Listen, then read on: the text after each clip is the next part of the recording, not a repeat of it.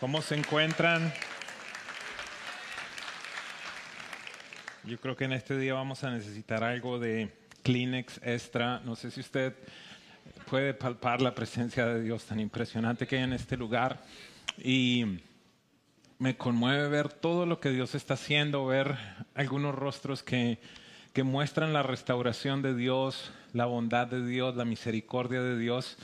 Y no sé en qué condición tú llegaste en este día, pero quiero decirte, en este lugar hay una presencia viva de Dios que transforma, que cambia, que renueva, que te da esperanza, que te deja saber que hay algo nuevo para ti en esta tierra. Quiero tomar un pequeño momento para mostrarle unas imágenes y una vez más agradecer todo lo que ustedes han hecho hasta este momento. Hemos podido tocar de manera verdadera la vida de muchas personas en Ucrania. Algunas imágenes que van a ver allí es dependiendo de su país, como le digan, un camión, un semi, un 18-wheelers, una troca, le dicen en algunos lugares. Pudimos aportar con lo que nosotros hicimos dentro de muchas otras cosas. Específicamente aquí se pudo pasar por la frontera y llegar a Odessa, y allí con lo que se pudo hacer se está dando alimento para 500 personas para una semana. Así que vamos a tratar de estar haciendo esto de forma semanal. Son 2.8 millones de personas que ya han salido de Ucrania. Estamos también ayudando a algunas personas en Suiza para relocalizarse, en Rumania también, y lo que se está haciendo en Moldova. Así que muchas gracias por lo que ustedes han hecho. Hay personas que quizás nunca conoceremos que están siendo alcanzadas por tu generosidad. Y yo quiero dejarles saber que usualmente nos mueven las emociones, y la primera semana ayudamos, la segunda semana ayudamos, pero yo hice el compromiso de estar presente con este ministerio y de ayudarles. Así que recuerde siempre que hay gente en necesidad, y si hay algo adicional que usted pueda hacer, por favor, hágalo en este tiempo, en el próximo mes, en los próximos meses. Esto no va a ser una situación simplemente de un par de semanas, sino que es una tragedia bastante grande y que todavía no tenemos la más remota idea cómo va a finalizar. Así que una vez más, Presencia Viva, gracias por lo que están haciendo, gracias por su generosidad, gracias por unirse a lo que está sucediendo en este momento en el mundo. ¿Pudiera cerrar sus ojos por un instante? Y precioso Espíritu de Dios, yo sé que has estado aquí aún desde antes que nosotros llegáramos. En medio de la alabanza hemos exaltado el nombre de Jesucristo, hemos exaltado el nombre del Padre, y a ti te hemos pedido que vengas, que reines, que gobiernes. Pero quiero pedirte que desciendas una vez más con tu presencia manifiesta en este mismo instante, Señor, sobre este lugar. Desciende ahora, Espíritu de Dios, te necesitamos desesperadamente. Pido que hoy sea un día que transforme nuestras vidas, Dios, y que podamos continuar creciendo en el conocimiento de los planes que has tenido para nosotros. Oramos en el nombre de Jesús. Amén. Muy bien, vamos con el intro, por favor. Creo que hay algo más en la vida de todo ser humano. Creo que todo ser humano nace con un propósito eterno.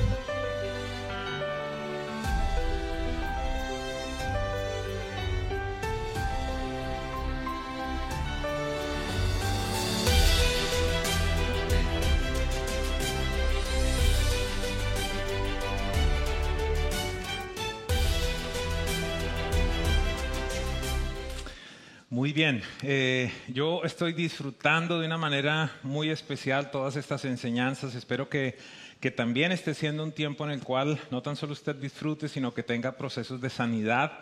La semana pasada fue tan impresionante caminar por aquí después de la enseñanza y ver a tantas personas con sus ojitos repletos de lágrimas diciendo todo lo que Dios se había hecho, y creo que estamos en un proceso en el que Él nos está sanando y nos está dejando saber qué tan valiosos nosotros somos. Así que creo que me van a escuchar el día de hoy, quizás hacer énfasis en algunas cosas que he dicho en las semanas anteriores, pero los que somos papás sabemos que la mejor manera de enseñar es por repetición, ¿verdad? ¿Cierto?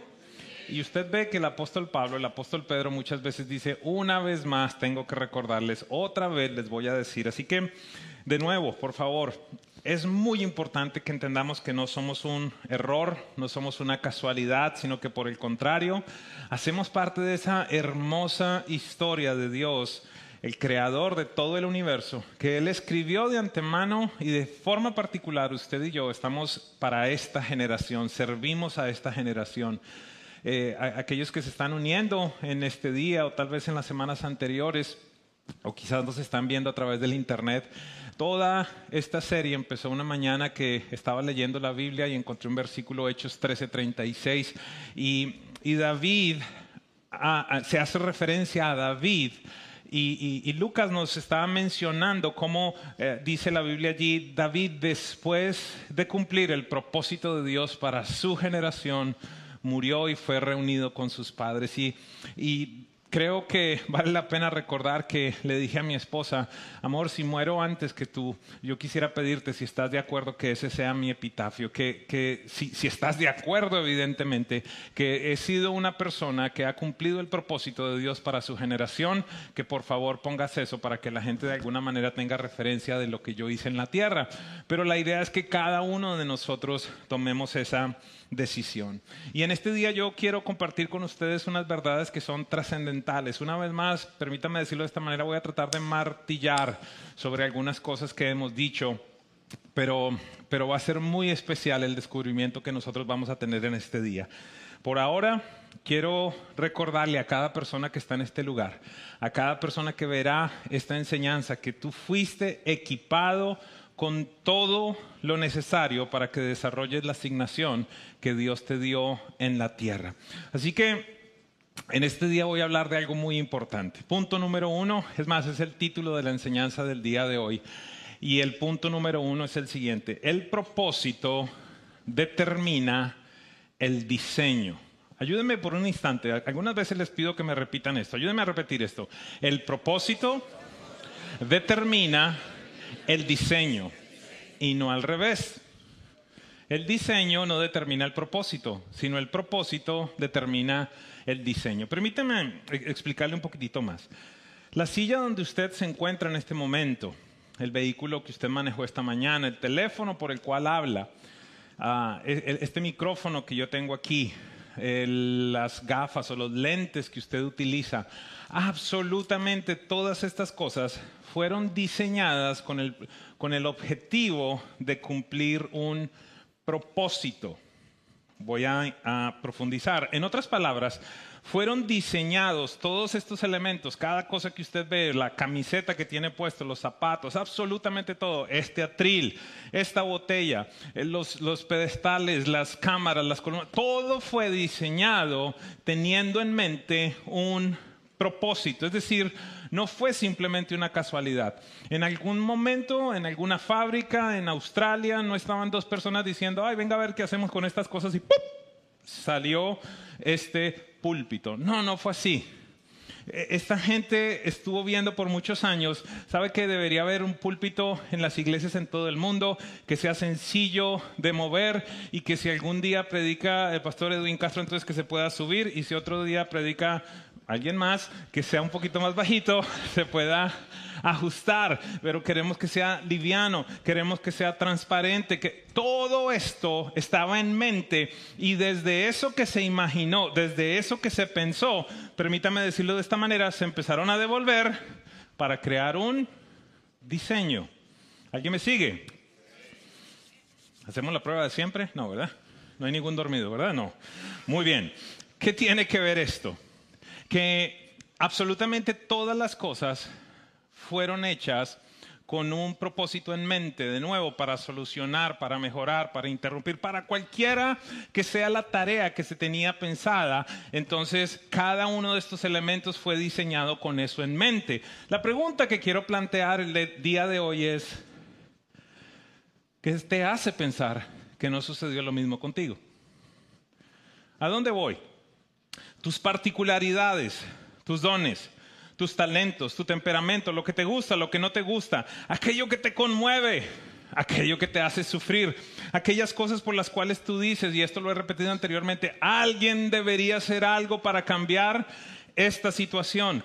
Todo eso Dios lo puso en tu interior desde la concepción y aún desde antes, porque Él tenía esa idea eterna, para que conformen el ser único, excepcional y grandioso que tú eres y puedas responder a la asignación que Él tiene para ti. No se preocupen que voy a seguir elaborando esto. Y la mejor forma para poder explicar esto es con un ejemplo. Transcurría el año 1999. Yo sé que para algunos de ustedes es historia patria, historia por allá, ni habían nacido. Pero bueno, no se preocupe, esté conmigo aquí. En ese momento yo me desempeñaba como el gerente general de una compañía en Colombia. Vendíamos electrodomésticos, los importábamos desde el Lejano Oriente, algunos desde los Estados Unidos, y le distribuíamos a los almacenes en Colombia, un almacén como Walmart o como Target, pero en las marcas colombianas. Hacíamos muchos productos y el enfoque nuestro eran los productos electrodomésticos, las cosas que usaban en la casa, en los hogares de las casas colombianas. Y debido a la certeza que teníamos de la calidad de los productos, pues fuimos, pudiera decirlo, bastante agresivos a nivel comercial y determinamos que teníamos la certeza que los productos eran tan buenos que si a alguien se le dañaba uno de los productos, se lo íbamos a cambiar por uno nuevo y no le íbamos a preguntar absolutamente nada. ¿Por qué razón? Porque sabíamos que estábamos comprando productos de buena calidad. Importamos literalmente miles y miles de productos, cafeteras, hornitos, licuadoras, neveras, televisores, un montón de cosas. Y todo iba bastante bien, pero hay una historia que quiero compartir con ustedes. En un instante, el gerente de servicio al cliente viene y me dice, ¿sabe algo? Allá le dicen a uno doctor, ¿verdad? Aunque yo no sé por qué, yo no era doctor. Doctor Castro, yo le digo, cuénteme.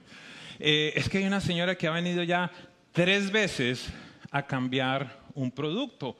Y no entendemos por qué, porque es de los productos que más vendemos, nadie ha pedido cambios, pero esta señora ya va por el 3er cambio.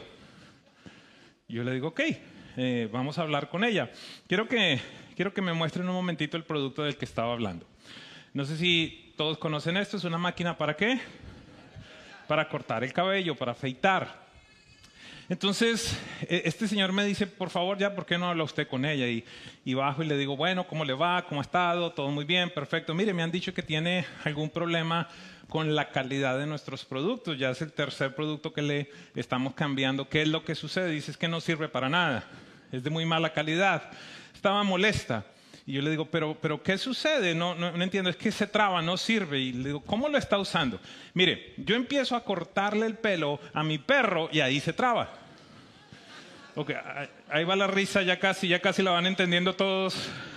Todavía hay algunos que no han entendido. Si el del lado se rió, cuéntele por qué se rió.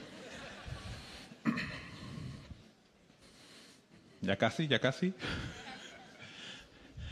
Este era un producto para cortar el cabello, no para cortarle el pelo a los animales.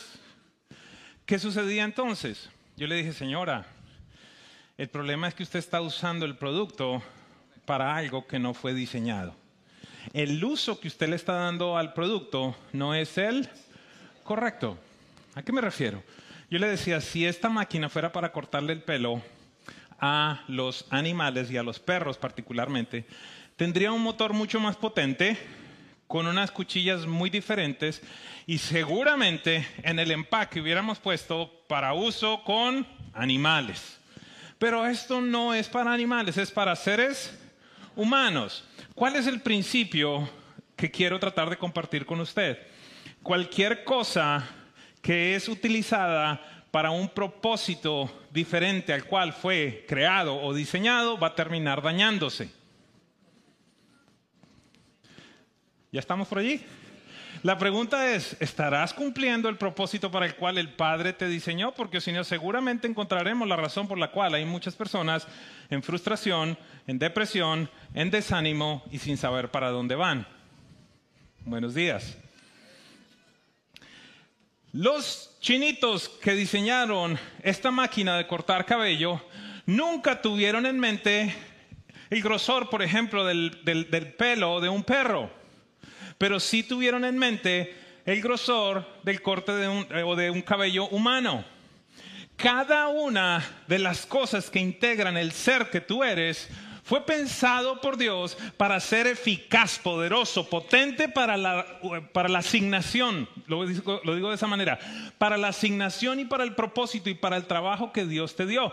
Por esa razón, si te encuentras haciendo cosas para las cuales Dios no te equipó, estás frustrado.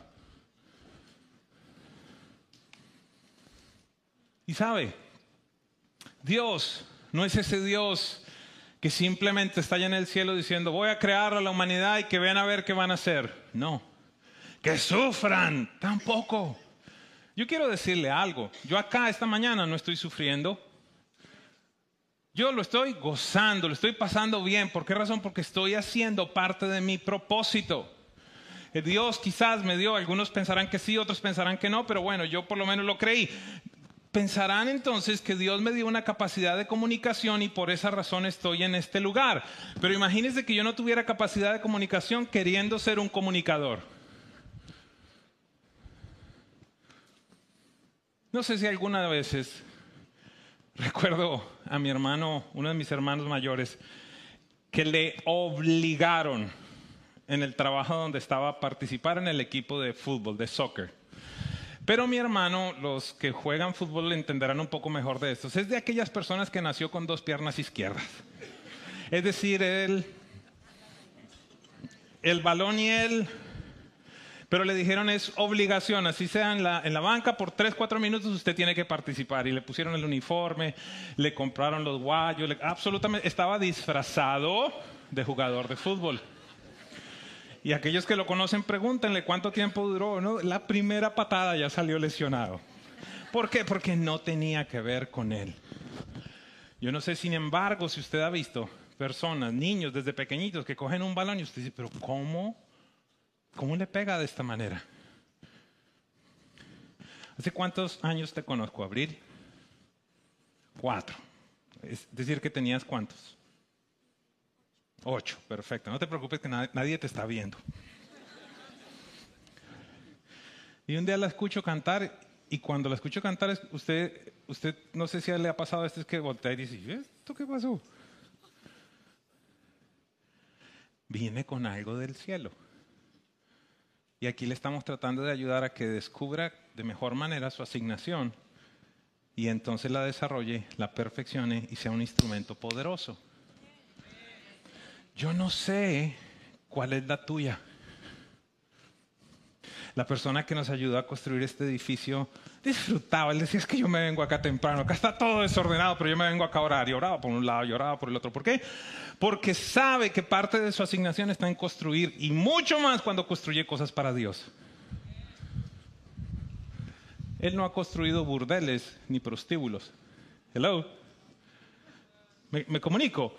Sus talentos, sus dones los pone para mejorar algo en el planeta Tierra. Allí es donde quiero que cada uno de nosotros nos relacionemos.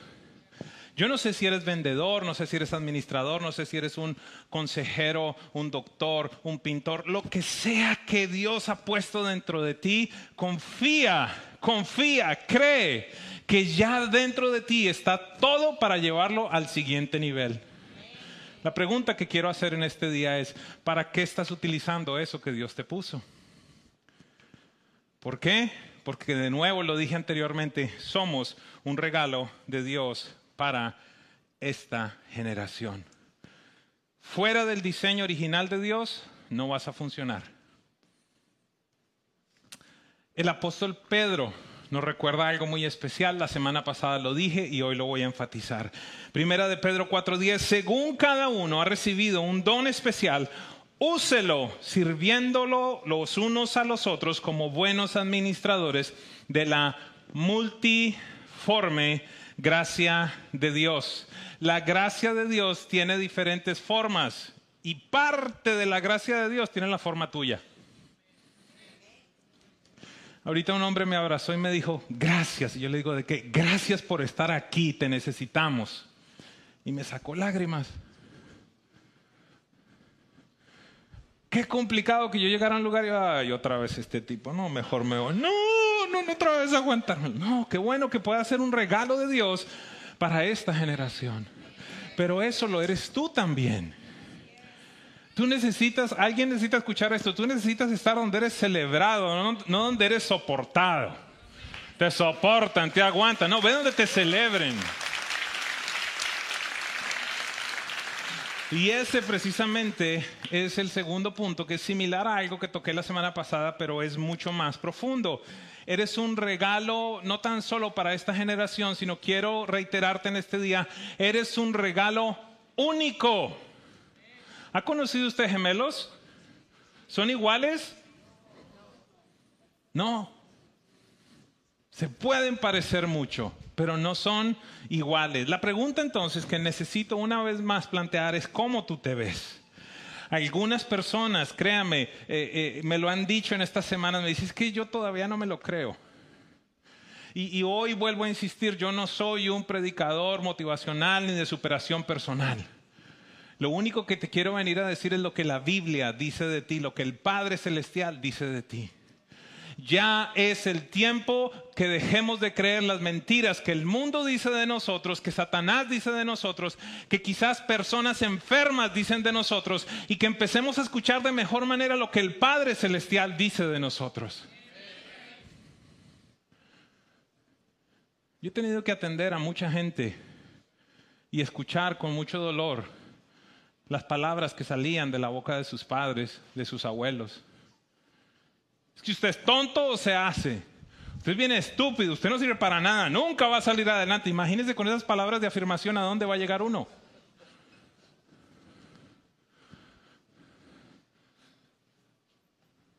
Yo quiero abrir una ventana el día de hoy para algo que posiblemente muchas personas nunca han visto.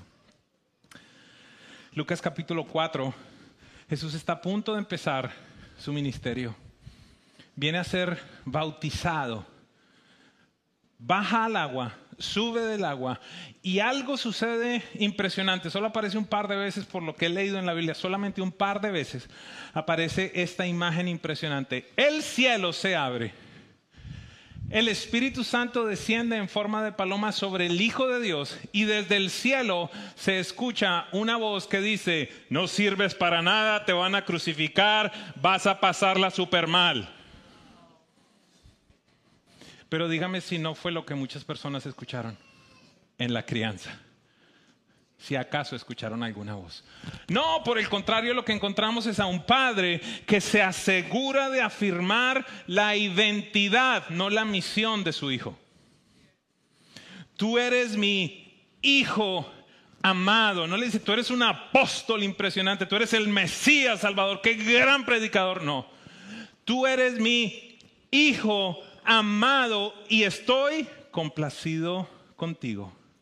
A alguien quisiera preguntarle esta mañana, ¿por qué el Padre Celestial podía estar complacido con Jesús? ¿A cuántos había sanado? Diga conmigo, a ninguno. ¿A cuántos había liberado? Diga conmigo, a ninguno. ¿Cuántos mensajes había predicado? Ninguno.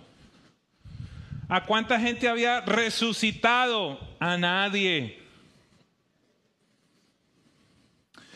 Pudiera llegar a entender que tu Padre Celestial se complace simplemente con el hecho que comprendas que eres hijo o hija de Él, no con lo que haces. En esencia, lo que te quiero decir es que no hay nada tan bueno que hagas como para que el Padre diga, ¡wow! No, la sacó del estadio, Ángel. No, yo no. ¿Viste, Gabriel? ¿Viste? ¿No? Yo quiero decirte algo. Lo único que conmovió el cielo y al Padre Celestial fue ver a su hijo en la cruz, porque no tenía que estar allí. Pero de igual manera, yo quiero decirte, no hay esa cosa tan terrible y tan brutal que hayas hecho como para que el Padre diga, no, me equivoqué con Jamie. No. Yo pensaba que ella iba a hacer otra cosa diferente. No. Tú eres amado de manera incondicional. Yo no te quiero decir que puedes hacer lo que se te da la gana y que el Padre te va a bendecir. Porque hay un concepto muy importante que todo creyente debe entender: aceptación y aprobación. Dios te acepta tal como tú eres, nos aceptó tal como estábamos, pero Él no va a seguir aprobando que continuemos viviendo de la manera vieja.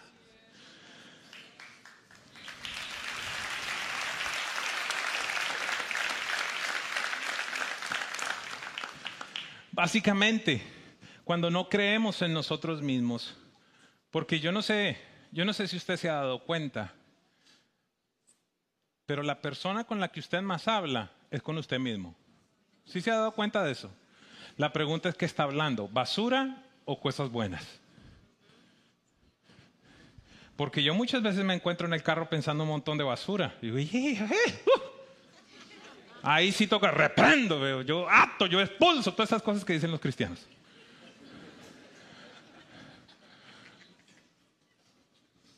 Mire, voy a usar un ejemplo que he usado de una manera diferente, voy a aplicarlo de una manera diferente.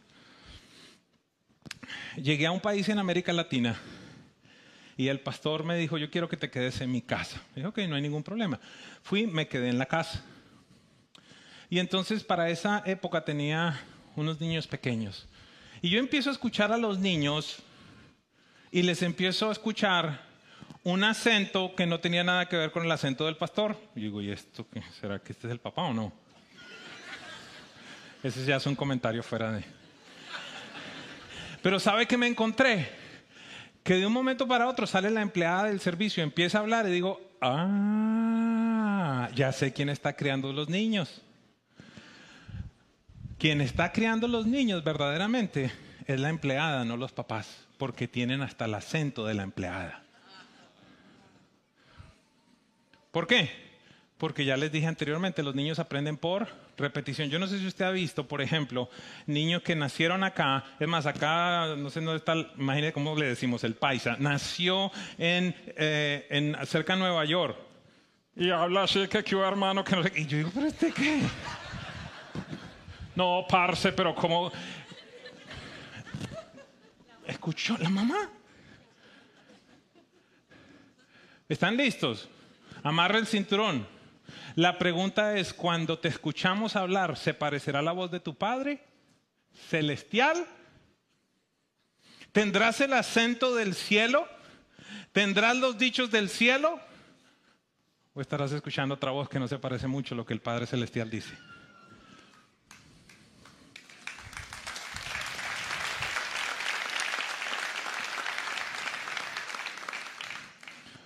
Mi hija Mariana, en toda su vida, yo creo que, no sé, habrá pasado 25 días en Bogotá. Escuché hablar en español. Ay, tan charro eso, mami. ¿Está escuchando a su mamá? ¿Está escuchando a su papá? ¿El acento de quién estás usando? Esos instantes en lo que tú dices: no, es que eso es muy difícil para mí. Eso es imposible, esto yo no lo puedo hacer. No, ¿para qué? No, es que ni para qué intentar. O esas palabras tan poderosas de la mamá: deje así, eso para qué. No, mamá, discúlpame, pero yo no sé si, yo a veces veo a los muchachos que con $17.50 van a Europa, viajan, vienen. Mire, yo no salía ni a 2 horas de Bogotá porque era muy lejos, era muy caro, era difícil, todo era grandísimo, todo era imposible, todo era un impedimento. ¿Por qué? Porque vivíamos rodeados del temor. Y tuvo que llegar un momento en el que empecé a creerle al Padre. Y yo no creo que haya alcanzado mucho en mi vida, pero voy avanzando. Yo quiero pedirte algo: para de creer las mentiras que el enemigo ha querido sembrar en tu vida y empieza a escuchar al Padre Celestial. Empieza a escuchar que Él te dice: tú eres mi hijo amado, con amor eterno te he amado. Tú te puedes cansar, pero los que creen en mí renovarán las fuerzas, se remontarán como las águilas. Yo soy el que es una torre fuerte. Si tú clamas a mí, yo te voy a rescatar. Aunque mi padre, mi madre me abandonen, con todo el Señor me recogerá. Efesios 3:20, aquel que puede hacer todo mucho más abundante, mucho más impresionante de lo que podemos esperar o pedir. Tú sabes que la Biblia dice que el mismo poder que ejerció Dios sobre Jesucristo para levantarlo de los muertos puede operar a tu favor. No para hacer lo que se te dé la gana, sino cuando nos alineamos al propósito de Dios, ahí es donde le decimos: Señor, estoy caminando donde tú me dijiste. Yo necesito milagros, yo necesito intervención. Quiero caminar bajo tu gracia y bajo tu favor porque estoy siguiendo tus pisadas. Yo no quiero que nadie malinterprete esto, que simplemente soy el consentido de papá y él va a hacer lo que se me da la gana. No, así es como se corrompe a los hijos.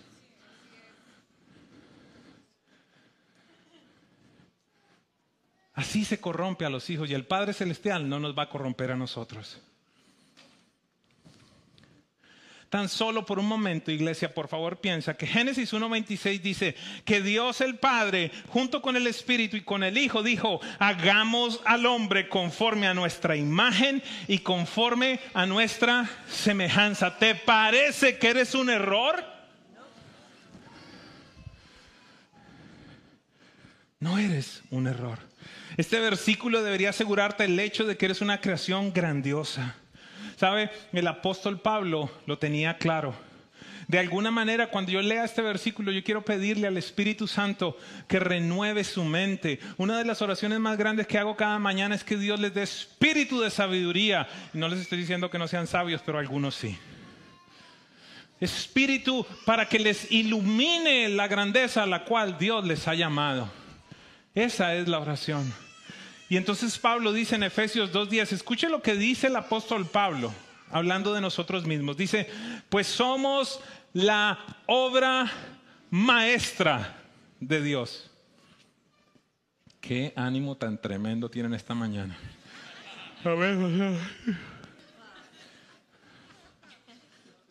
Así sea incómodo. Andrés, así sea incómodo. Yo quiero que repita: yo soy una obra maestra de Dios. En usted se cumple eso, que lo hicieron y rompieron el molde.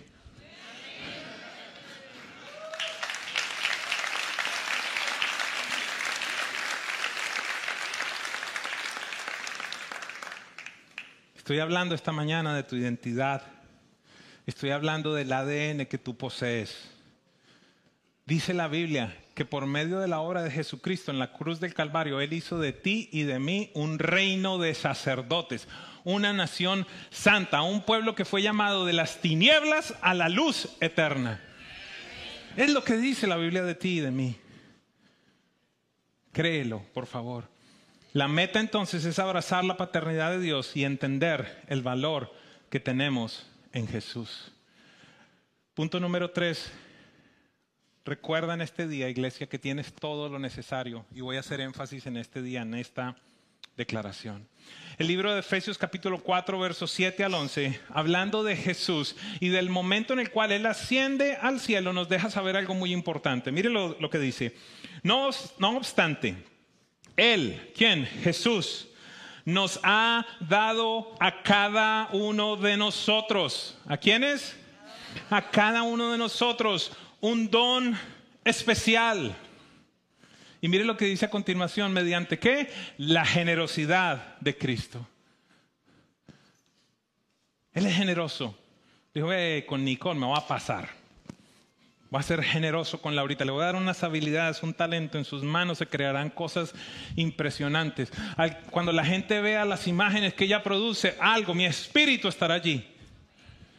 Yo no sé qué es eso, una vez más, y es tu labor. Y no se preocupen, en las semanas por venir vamos a tratar de ayudarle a que usted lo descubra. No obstante, Él nos ha dado a cada uno de nosotros un don especial mediante la generosidad de Cristo. Por eso las Escrituras dicen: cuando ascendió a las alturas, Jesús, regresando al cielo, se llevó a una multitud de cautivos y dio dones a su pueblo. No tengo que entrar allí. Está hablando de toda la gente que había muerto antes de Jesús. Pero lo que quiero hacer énfasis acá es que dice, otra versión dice: cuando ascendió, dio dones a la humanidad. La versión original, el griego, nos dice: y dio regalos a la humanidad. Tú y yo somos regalos de Jesús a la humanidad. Dice a continuación: Fíjense que dice que ascendió. Sin duda, esto significa que Cristo también descendió a este mundo inferior. Y el que descendió es el mismo que ascendió por encima de todos los cielos, a fin de llenar la totalidad del universo con su presencia. Verso 11, muy importante. Ahora bien, Cristo dio los siguientes regalos, los siguientes dones a la iglesia: apóstoles, profetas, evangelistas, pastores y maestros. Posiblemente para algunos de ustedes es la primera vez que escucha algo como esto. Simplemente son funciones. Pero lo que yo quiero decirte es que según la palabra de Dios, en cada ámbito de la sociedad, Dios ha establecido que haya apóstoles, profetas, evangelistas, pastores y maestros. ¿A qué me refiero? En las artes, en el deporte, en la economía, en las leyes, en la salud, en la cocina. Donde sea que exista un ser humano, estamos supuestos a manifestar esa gloria de Dios. ¿A dónde voy? Que mientras que una persona no tenga clara su identidad, va a dejar de hacer las cosas que Dios le mandó a hacer porque no tiene la suficiente conciencia de que ya está todo dentro de él. En este día yo quiero utilizar, no sé ni cómo se llama esto. ¿En qué? Alguien tuvo una idea y entonces diseñó este stand, ¿verdad? Con diferentes herramientas. Un tablero de herramientas. Y el gran problema que nosotros tenemos es que quizás tu hermano, estoy usando una analogía, tu hermano de carne, el que creció contigo, es un martillo. Y Dios te creó para hacer una lima. Pero te la pasas toda la vida tratando de clavar, siendo tú una lima, cuando Dios te mandó a limar. Y te comparas con él y dices, mire la cabeza tan grande que tiene, y mire yo tan flaco que soy, y mire que él es negro y yo soy rojo. Hello.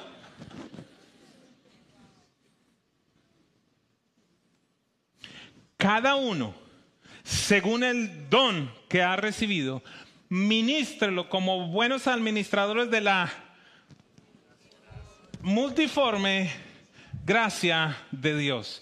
Para algunos de los hombres esto es Disney. Para otras personas, no sé si alguna mujer, quizás hay alguna mujer que le guste.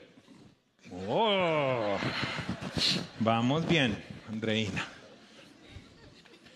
¿Y hay algo malo con eso? Pero mira nuestra reacción. Mira, te pido perdón. En serio. ¿Por qué? Porque eso se sale del diseño que usualmente tenemos en la cabeza. Y yo ya te etiqueté. Les estoy hablando muy en serio. Y sabes que sí, el otro día que fui a tu negocio, allí vi todo lo que hiciste con tus manos. Y lo que genera para uno cuando entra a ese lugar. Así que tienes razón, tus manos fueron creadas, tu mente, tus manos se conectan. Tú ves cosas que otras personas no ven. Pero como se sale del molde.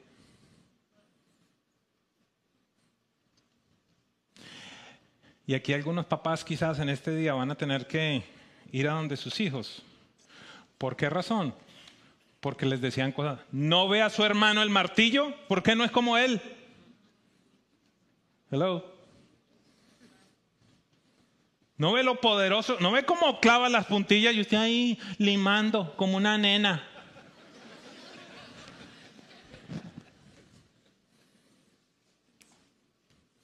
Entre chiste y chiste, yo sé que Dios va sanando. Lo que pasa es que le doy suave porque si no empiezan a llorar. Bien varón ahí llorando. Está bien que lloren. Yo fui libre cuando aprendí a llorar.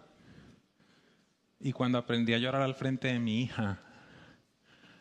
Y a dejarle saber que era un ser humano que también podía estar triste.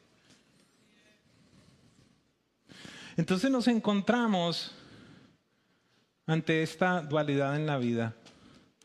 ¿Soy lo que la gente dice que yo debería hacer o soy lo que el Padre dice que yo debería hacer?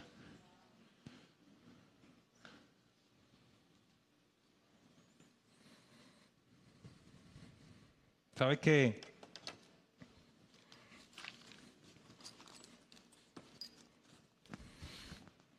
en algo tan sencillo como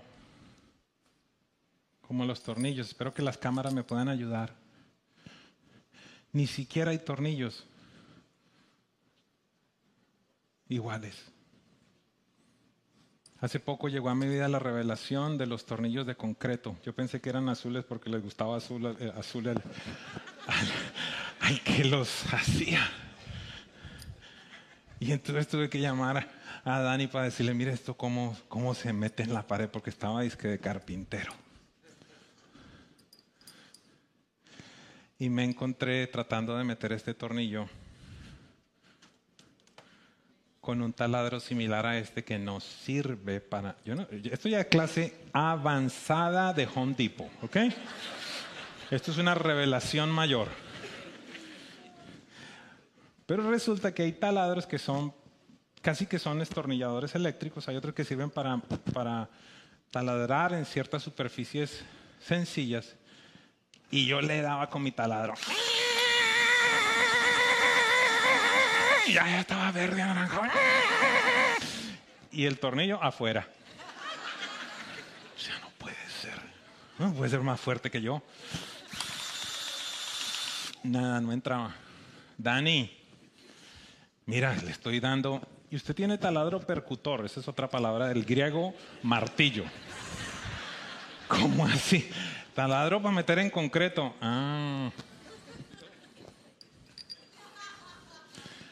Le di, y ahí medio entró y le dije, mira, ven mañana porque el televisor es caro y yo no me lo quiero encontrar tirado en el piso porque... Y llegó él y con su taladro...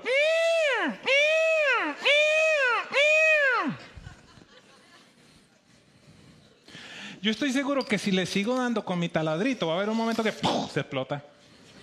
Yo imagino al taladro diciendo, no fui creado para esto. Puede sonar gracioso, pero es la verdad. Tu cuerpo muchas veces te dice eso. El ser interior tuyo te dice, yo no fuiste creado para esto, me estás usando para algo que no tiene nada que ver con el diseño de Dios.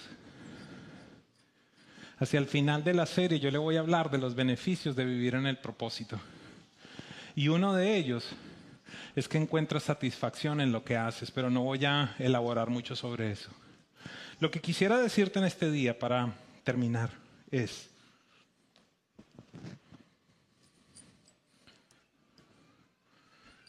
¿cuál de estos tornillos eres tú?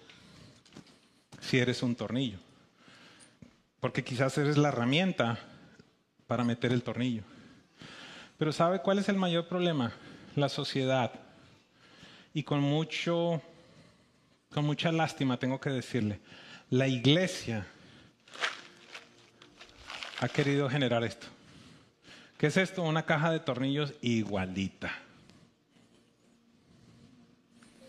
Desde la misma educación en las escuelas sucede. Todos los niños tomando las mismas materias y evaluándolos de la misma manera cuando no están supuestos a hacerlo de esa forma. Escuchaba esta semana una parábola, si lo pudiera decir, que algunos padres de familia en la selva parece que estaban igual que nosotros y se preocuparon por el sistema de educación. Y entonces se reunieron a los padres y dijeron, vamos a hacer un lugar donde nuestros hijos puedan estudiar, que los entrenen, que los capaciten. Y entonces el papá cocodrilo mandó a su hijito y el papá león mandó a su hijito y el papá simio mandó a su hijito y así sucesivamente mandaron a todos sus hijitos al colegio. El primer día regresan de clase y el miquito, el simio, llegó muy contento. ¿Cómo te fue? Súper bien, papi. Esa escuela es lo mejor que hay. ¡Wow! ¿Qué aprendiste hoy? Hoy nos tocó la primera clase de cómo subirnos a los árboles. ¡Buenísima! ¡Ay, qué bueno, hijo! ¡Qué buena decisión! Segundo día, llega el niño triste, el miquito. Le dice, ¿qué te pasó hoy? No, que hoy nos tocaba cómo atravesar el río nadando. Y me ganó el niño del cocodrilo. Y yo estaba que me ahogaba. No te preocupes, hijo, esfuérzate. Tú puedes ser. ¿Sabes qué? Mejor te voy a quitar de las clases de subir a los árboles y te voy a meter en un intensivo para cruzar ríos. Hello. Y al día siguiente regresa aún más triste. Y dice, ¿qué te pasó hoy? Hoy nos enseñaron cómo atravesar el bosque a toda velocidad y me ganó el conejito.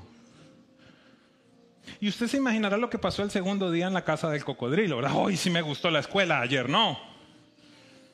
Y el tercer día entonces el conejito, hoy sí me gustó la escuela, pero yo no supe cómo subirme al árbol ni cómo pasar el río nadando.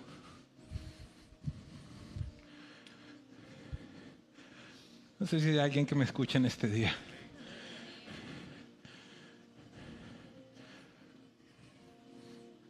La Biblia dice que nosotros somos piedras vivas, no ladrillos. No sé si alguien entendió eso. Es decir, Dios no puso una fábrica de producción en línea para sacar exactamente a todos de la misma forma. Dice la Biblia que yo soy una obra de arte. Dice eso la Biblia. No producción en línea. Y amados, nosotros somos tan irreverentes. A veces hasta pensando ser espirituales. Señor, la cabeza que le diste tan grande, tan bonita al otro. Y mira la cabecita chiquita que me diste. Y mira cómo es de alto y yo tan bajito y el otro tan gordito. Y mira cómo las estrías que tiene. Abraza lo que el Padre hizo en tu vida. Abraza la capacidad que tienes para observar los números. Abraza la capacidad que tienes para escribir. Abraza la capacidad que tienes para comunicar. No sé si tienes un don de Dios para cocinar y utilizas eso. Yo no sé. Cuando prediqué esta serie por primera vez, en medio de esa serie, murió la primera persona que moría en presencia viva, el primer miembro. Y días antes de que muriera fui a visitarla a un lugar de cuidado de enfermos terminales. Y cuando llegué a ese lugar me encontré, si no me equivoco, si no recuerdo mal, con una mujer que se llamaba Miriam. Y yo la verdad estaba buscando como un edificio, un hospital, alguna, no sé, lo que tenía en mi mente respecto a un lugar como esos. Pero no, llegué a una casa en un vecindario en Hialeah. Y cuando entro a ese lugar, me encuentro con una casa extremadamente aseada. Todo en orden. Tenía, no sé si estoy muy bien, no sé si eran 4 o 5 habitaciones y en cada habitación había un ancianito que estaba pasando sus últimos días. Y también por lo que hago yo, muchas veces tengo que ir a lugares como estos, cuando la verdad lo que veo es que simplemente están esperando que otro número más se muera y se vaya y desocupe una cama para que venga el siguiente. Pero en ese lugar no. Y yo veía el cuidado, veía la atención, veía el detalle, cómo estaban de aseaditos, cómo estaban de dignidad, es la palabra que me vino a la mente.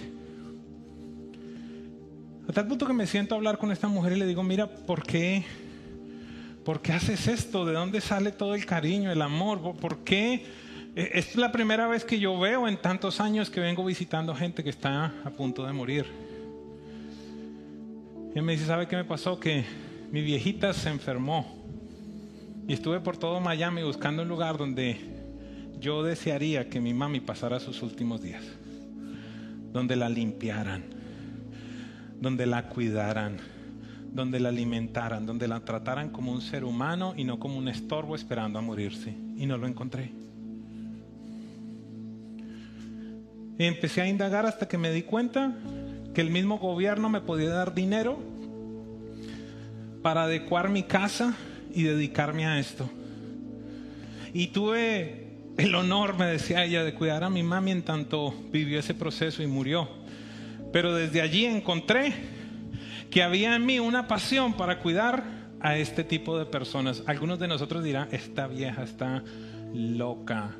¿Cómo puede lidiar todo el tiempo con la muerte? ¿Cómo puede lidiar todo el tiempo con el dolor? ¿Cómo puede lidiar con que un viejito se haga popó, se haga pipí? Dios la creó para eso. Y ella estaba feliz. Y ella se sentía que estaba haciendo la diferencia. Quizás con 5, quizás con 4, quizás con 10, no sé con cuántos. Cuando tú caminas en el propósito, lo que menos estás pensando es que si toqué a 20,000, a 30,000. Con 1.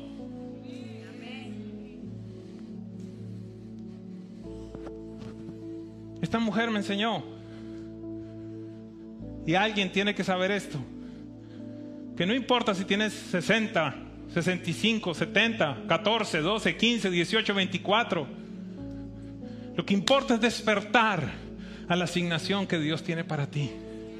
Lo que importa es utilizar tus manos, tus recursos, tus pies, tu boca, tus labios, tus abrazos para interrumpir la tristeza en la cual el mundo está sumergido. Yo no sé si es en una junta de negocios, yo no sé si es jugando golf en un lugar con millonarios o si es en un lugar donde se están muriendo ancianos pobres.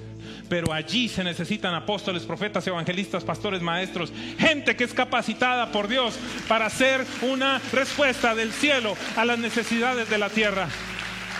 Y yo alabo a Dios por lo que ha puesto en ti. Y yo declaro que vendas se caen de tus ojos, que tú puedes despertar a la asignación que Dios tiene para ti. Yo te bendigo en este día, Presencia Viva, y declaro que el poder de Dios estará sobre ti de una manera sobrenatural. Que aunque seas terco, el Padre Celestial enviará el Espíritu Santo en sueños, en visiones, te incomodará, pondrá cosas, pondrá asignaciones. Declaro que no es tiempo de muerte, es tiempo de vida, es tiempo de despertarte y de decir, aún hay algo que yo tengo que hacer en el planeta Tierra y lo haré hasta el último suspiro. Ponte en pie y vamos a adorar a nuestro Dios. Vamos a exaltar a aquel que es bueno, que es fiel, que es misericordioso. No te alabo, Dios.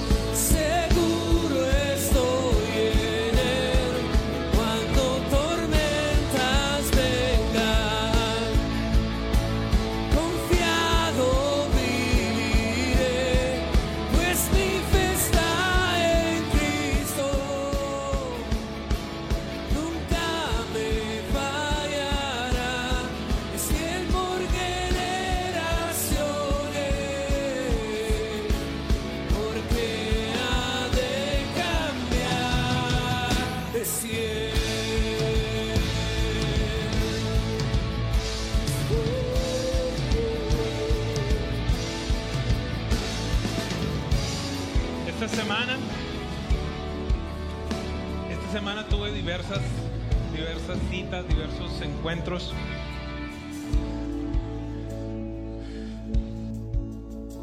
Pero me encontré con una Miriam, que en este caso se llama César. Y honestamente, cuando me empieza a contar, permítame decirlo, me empieza a contar su cuento y decía, amén, definitivamente Dios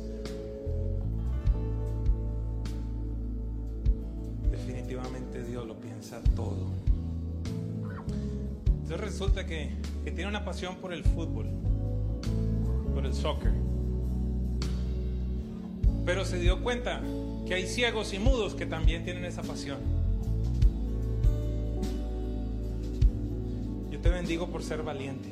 Entonces resulta que ahora Dios le pone allí ni sé toda la historia, pero he visto algo. Ir a los estadios y usted lo ve entonces allí con los cieguitos y le va narrando el partido de fútbol, y entonces ellos por primera vez pueden saltar, pueden gritar, porque no solo están oyendo, sino están viendo por medio de sus ojos.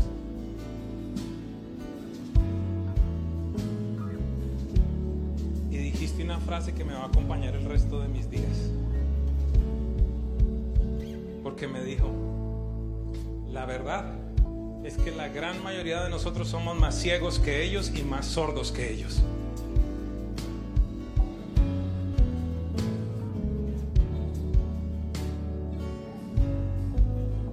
Bendito el Dios de los cielos. bendito el Dios de los cielos, que puso algo en ti que nadie más tiene. En este día quiero pedirte algo. Usualmente no hago esto. Quiero pedirte que extiendas tus manos. Usualmente nuestras manos van a ser uno de los instrumentos que más Dios va a usar. Extiende tus manos, por favor, extiende tus manos. En mí no reside mucho, pero en Él reside todo. Padre, por la autoridad de Cristo Jesús, en este instante, tu palabra dice en Mateo capítulo 10, verso 9, que aquello que recibimos de gracia debe ser dado de gracia.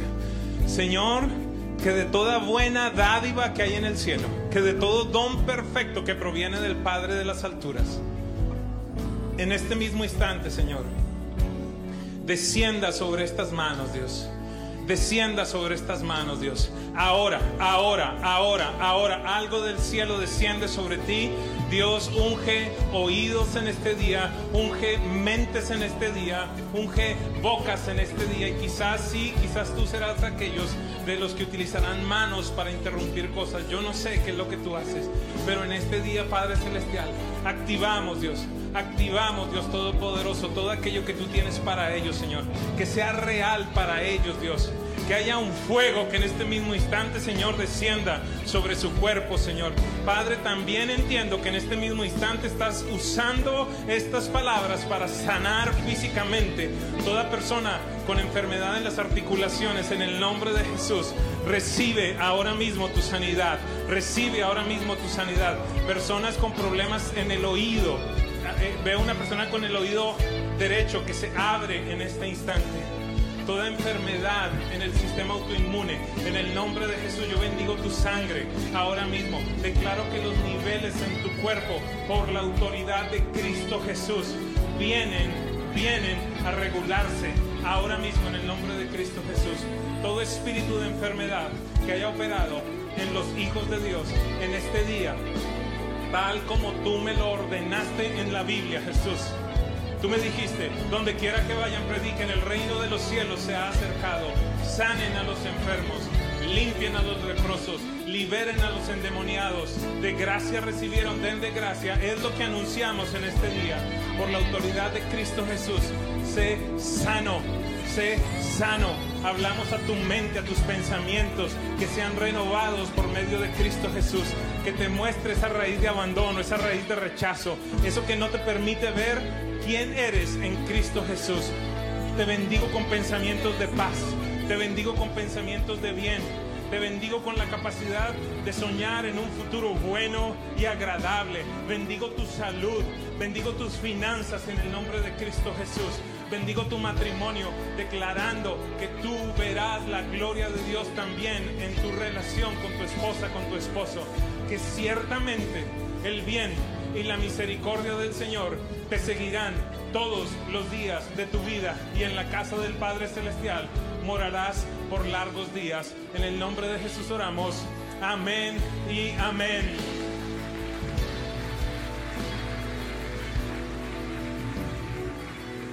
Ahí, mientras estaba mi esposo orando, yo veía una imagen del cielo, la misma imagen del Padre cuando Jesús estaba siendo bautizado, y podía ver cómo Él se asomaba literalmente, y su voz a cada uno de ustedes les estaba diciendo: he ahí mi hijo y mi hija amada.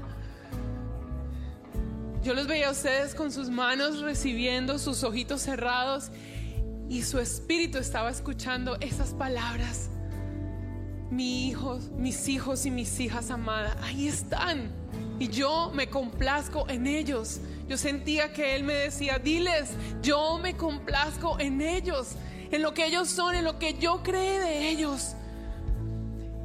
Y me recordaba, y subí este destornillador, porque por muchos años yo vivía como mi esposo predicaba ahorita, comparándome con una persona completamente diferente a mí, hecha a una medida completamente diferente a la mía, con dones y con talentos diferentes a los míos, con funciones diferentes a los míos. Y llegué a tener celos de esa persona. Sentía muchas veces que no iba a ser capaz de llegarle a los talones, que no era digna de estar al lado de esa persona, que debía haberse conseguido otra diferente a mí. Y era con mi propio esposo. Con ese estándar me estaba comparando yo. Yo lo veía arriba y yo me veía abajo. Y Dios me dijo: hey, yo te hice destornillador de estrella. Yo no te hice como él, como un martillo tal vez, o un taladro. Yo te hice diferente. Tus dones, lo que yo puse en ti, tus habilidades, tus virtudes, tu estatura, tu color de piel, tu cabello, todo lo puse yo.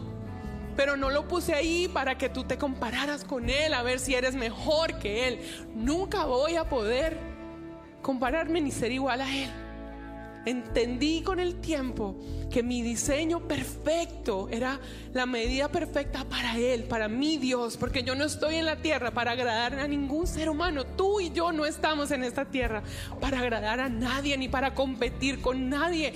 Es el tiempo, iglesia, de dejar de competir con otras personas, aun cuando sea con tu gente más cercana, tu esposo, si eres casado, tu esposa, tus hermanos, tus compañeros de trabajo, aquí en el ministerio, en la iglesia. No sé con quién te estás comparando, pero yo te digo, tú tienes un diseño perfecto. Es el molde que Dios creó cuando te creó a ti. Y así como yo tuve que llegar a convencerme de eso, a creérmelo y a dejar de compararme con Él, yo te pido que en este día tú le pidas a Dios que te ayude a verte como Él te ve a ti. Eres perfecto para Él. Eres perfecta para Él, porque Él te diseñó. Él pensó en ti cuando te estaba diseñando. Y Él te ama, hombre y mujer que estás aquí. Él nos ama con amor eterno. Él nos ama con misericordia. Él nos ha extendido su amor, nos ha extendido su gracia, nos ha extendido todo. Y Él nos dice: bástate mi gracia, porque mi poder se perfecciona en nuestras debilidades. Sí, somos débiles. ¿Qué podemos hacer? Somos débiles, pero Él es fuerte en nosotros. Él es fiel, Él es bueno, Él es poderoso, y Él nos da las herramientas, nos da todo lo que necesitamos, nos capacita para este tiempo. Así que en este día yo te quiero pedir: sal de este lugar diciendo y creyéndote: Señor, tú eres mi roca y yo en ti me fortalezco. Jesús, yo en tu espíritu soy lo que tú dices que yo soy. Yo lo creo. Soy la herramienta que tú has dicho que yo soy. Y tú eres fiel. Vamos a declararlo en esta mañana. ¿Me acompañan? Vamos a declarar eso en este día, Pastor Gio. Vamos a decirlo, tú eres fiel, Señor. Tú no cambias. Ahí con tus ojos cerrados, vamos. Cristo es mi roca firme. Seguro estoy en Él. Vamos a decirlo. Cuando tormentas vengan, confiados en ti, Señor. Pues mi fe está en Cristo, nunca me fallará. Es el poder, Señor, eres fiel, porque ha de cambiar. Dice: Tú eres fiel, Señor. Eres fiel con nosotros. Él no cambiará, Tú no cambias, Dios. nunca cambiará. Es fiel. Así es. Pudiera salir de este lugar creyendo que Él es fiel, iglesia. Amén. ¿Por qué no le das un fuerte aplauso a Él, a nuestro Padre, aquel que es fiel?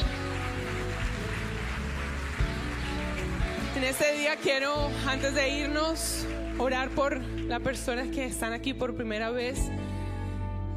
Si estás aquí por segunda, tercera vez, no sé, primera vez alguien te trajo y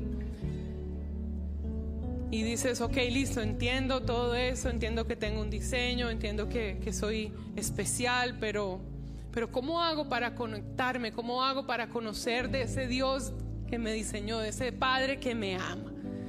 Pues todo comienza por Jesús, por ese Hijo de Él que vino a la tierra a morir por nosotros en la cruz. A través de Él, cuando nosotros le abrimos el corazón, cuando le aceptamos, ahí comienza una relación, a ese cambio. Ahí comienza una relación a poder entrar, a disfrutar y a conocer ese diseño perfecto. Jesucristo, hecho hombre, vino aquí a la tierra a morir por nosotros, a pagar nuestra deuda de pecados. Todos tenemos una deuda impagable de pecados con el Padre. Todos aquí somos imperfectos, no hay ninguno perfecto. El único es Él, es Jesús. Y si tú hoy decides abrirle la puerta de tu corazón, decides invitarlo a morar en ti, decides creer que necesitas de Él para comenzar esa historia nueva en tu vida, yo quiero invitarte a permitirme orar, a que levantes tu mano. Si tú estás aquí, quieres hacer esa oración, quieres recibir a Jesucristo, Dios te bendiga, quieres recibirlo como Señor, como Salvador y decirle, ok, entiendo que el Padre me creó con un diseño especial. Yo te invito a mi corazón. Dios te bendiga. Veo una mano más levantada allá atrás. Dios te bendiga. Otras dos manos levantadas. Dios los bendiga. Dios te bendiga y también a ti. Hoy hay fiesta en el cielo porque alguien comprende que es a través de Jesús, y quiero invitarles a hacer una oración poderosa. Juntos con ustedes vamos a orar y vamos a hacer esto de corazón. Todos me acompañan con sus ojitos cerrados. Jesús, gracias porque fuiste a la cruz a morir por mí, porque entiendo que no puedo ir al cielo si no es a través de ti. Hoy yo te abro mi corazón. Hoy te invito a mi vida. Hoy te hago mi Señor y mi Salvador. A partir de este día no estoy solo, no estoy sola. Tú estás conmigo. Espíritu de Dios, ven a mi vida. Dile con fuerzas, ven a mi vida, Espíritu Santo. Ayúdame a conocer más al Padre. Ayúdame a caminar de su mano. En el nombre de Jesús. Amén y amén. Vamos a darle un fuerte aplauso a cada una de estas personas que hicieron esta oración. Hoy hay fiesta en los cielos. Queremos pedirles si pueden ahorita al final tomar su celular, enviar un mensaje con la palabra decido al 9400 y nos dejas saber que tomaste esa decisión y que te vamos a acompañar de ahora en adelante en tu caminar con Cristo. Iglesia Presencia Viva, el Señor les bendiga, les guarde, semana maravillosa. Recuerden traer invitados el próximo domingo. Les amamos y les bendecimos. Una excelente semana. Hasta luego.